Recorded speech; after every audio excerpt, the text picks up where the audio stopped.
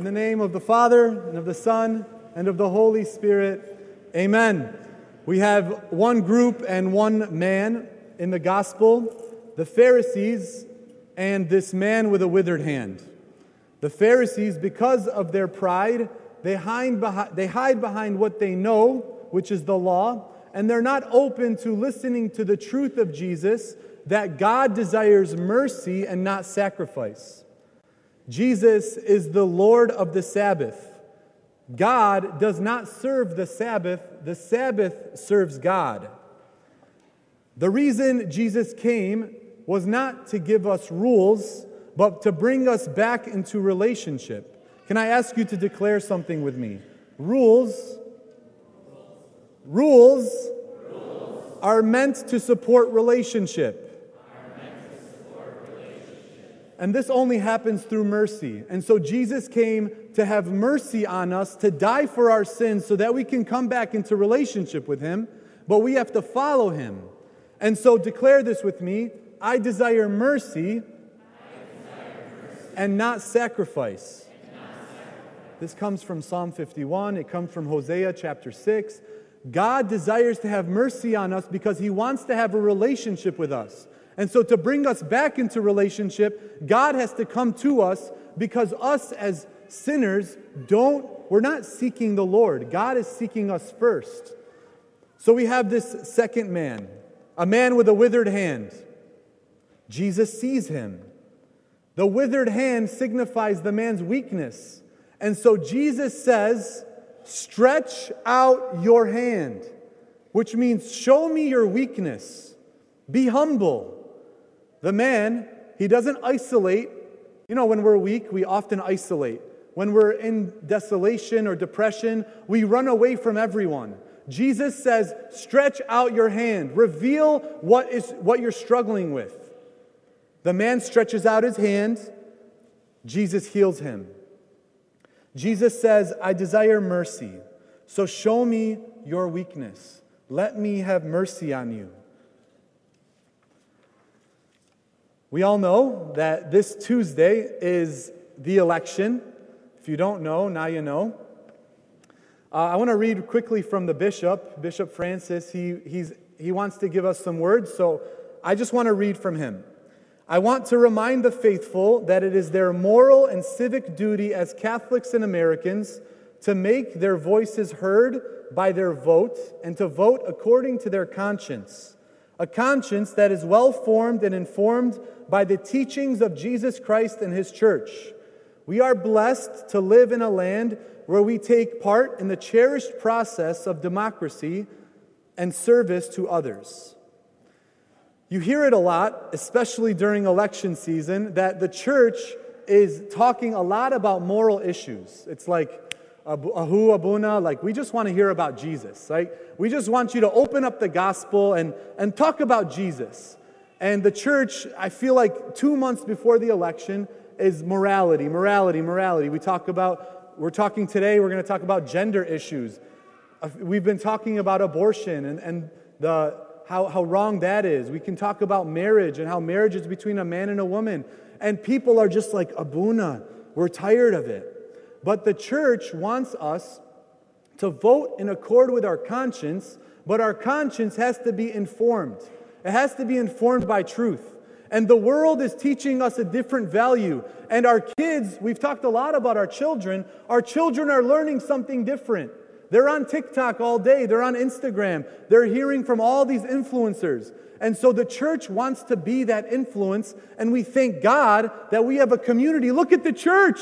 Look at us. Look at how full this church is. Thank God that we still have a church that is full of young people and old people, so that we can be informed of not just how to vote, but how to live our lives.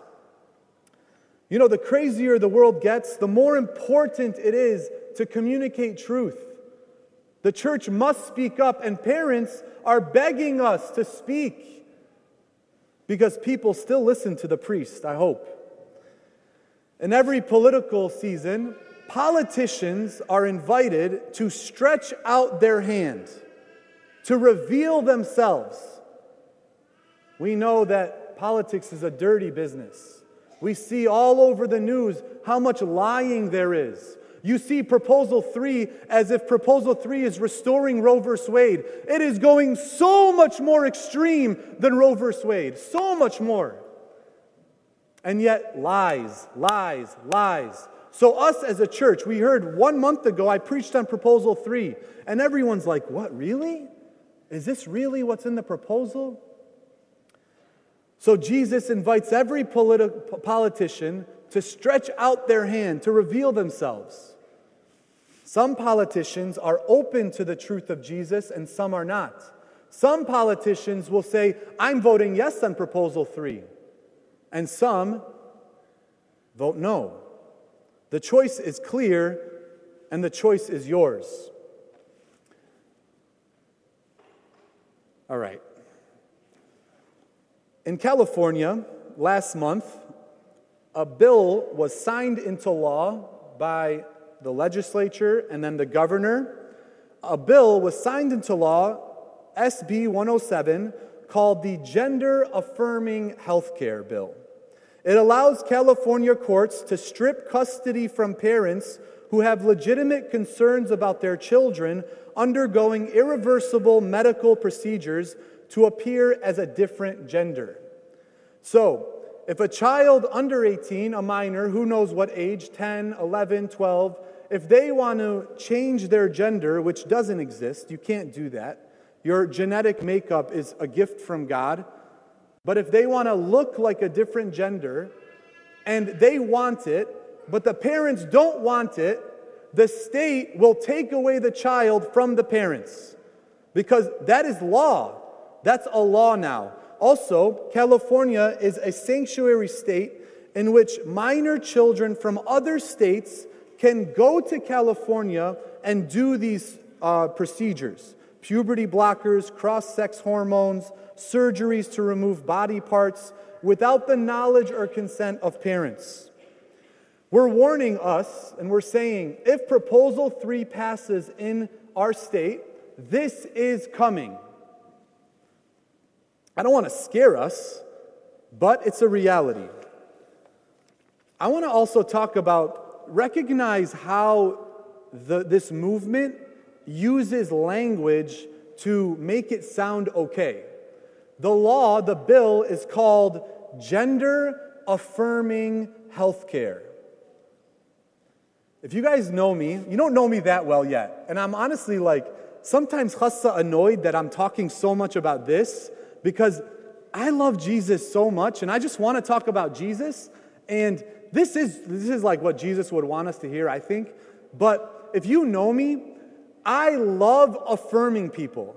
When I see someone, I smile and I say, you're amazing. You're beautiful. You're a child of God. God loves you. Your dignity is made in the image of the Creator, and you are amazing. So I love affirming people. And yet, look at the words that they use to talk about this. Gender affirming healthcare.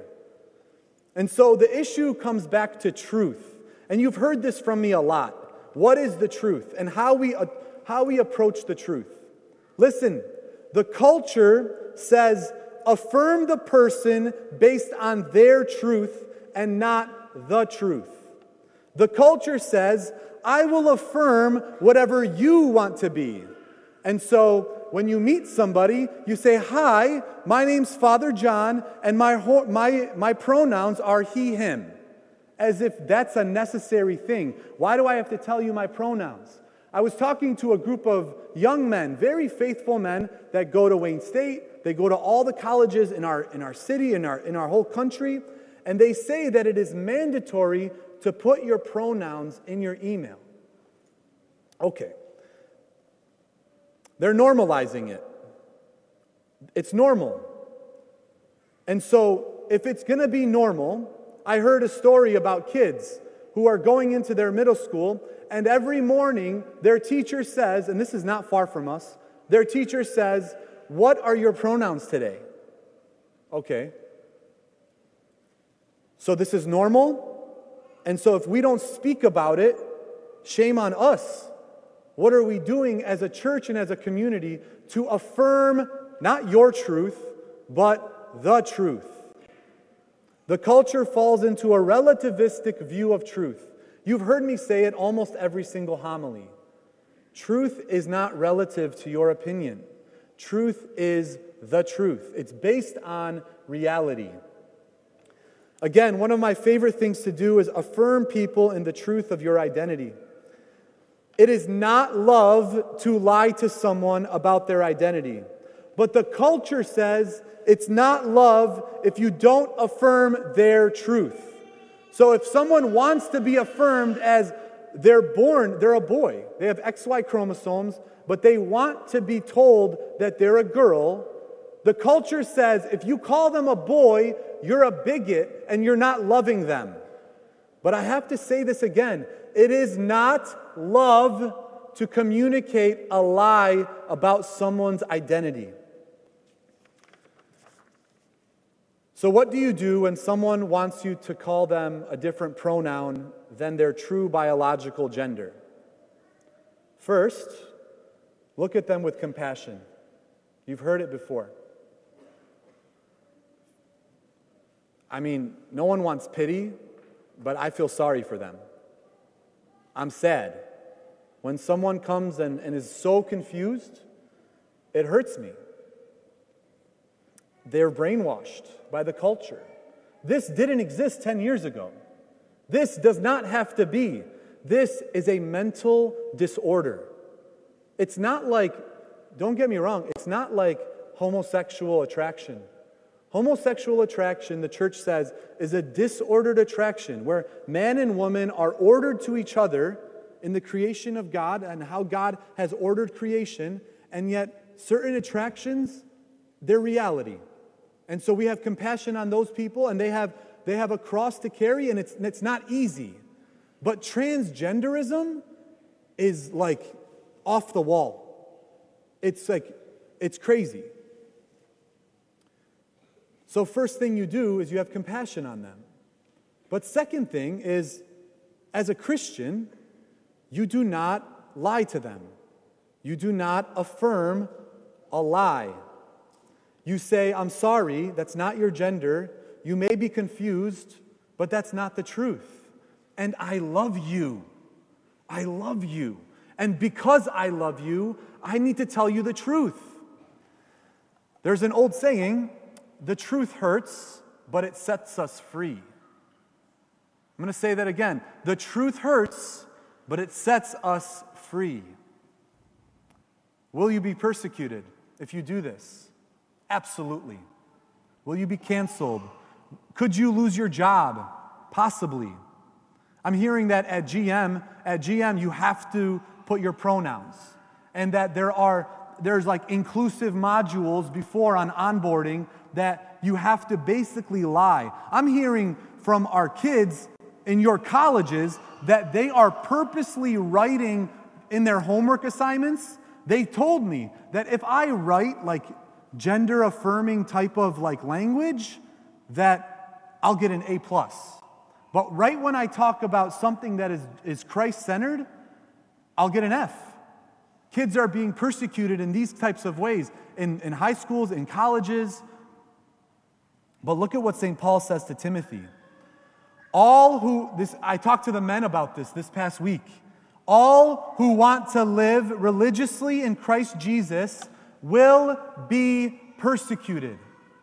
You know what's so hard for me? It hurts my heart. Family, you still listening? It hurts my heart that I am preaching a message that will lead to your suffering, that will lead to your persecution, that we're like, Jesus said it, we're like sheep to be slaughtered. The culture is not going to support this message. The culture is not supporting the truth of Jesus Christ, and it is against that truth. It hurts. It hurts me. But here's what you do. Let's say you tell the person that wants to be affirmed in their lie. You tell them, no, this is not you. This is not your identity. Maybe you save that person. Maybe 5-10 years later, they look at you and say, you know, there was a Christian back then who stood up for the truth, and I regret what I did. this wasn't my gender. God made me the way He made me. And I was confused. And there was that one Christian out of all the others who were lying to me. There was that one person who said, no, I love you. This is not who you are. You're meant to be light in the darkness. The crazier the world gets, it feels as though there's no hope. But the gospel this morning, it ends with this verse.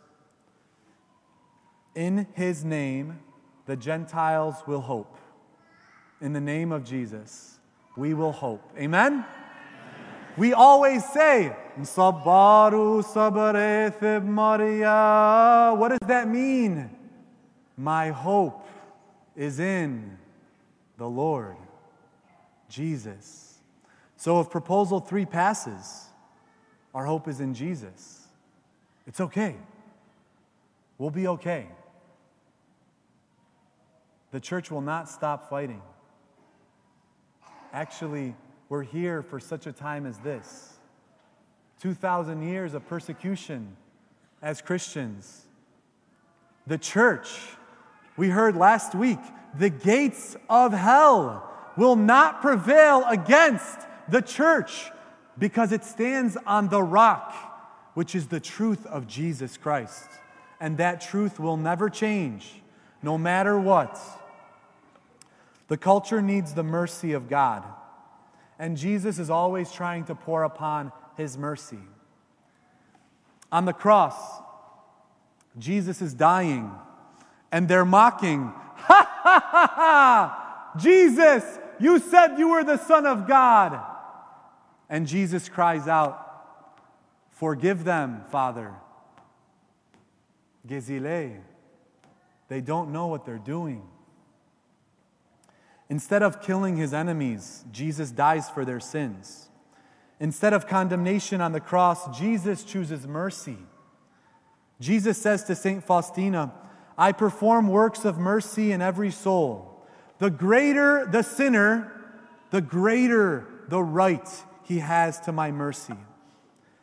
And so Jesus says to all of us and to the world, stretch out your hand. Show me your weakness. If any of you today in this church struggle with what I preached, Jesus says, stretch out your hand.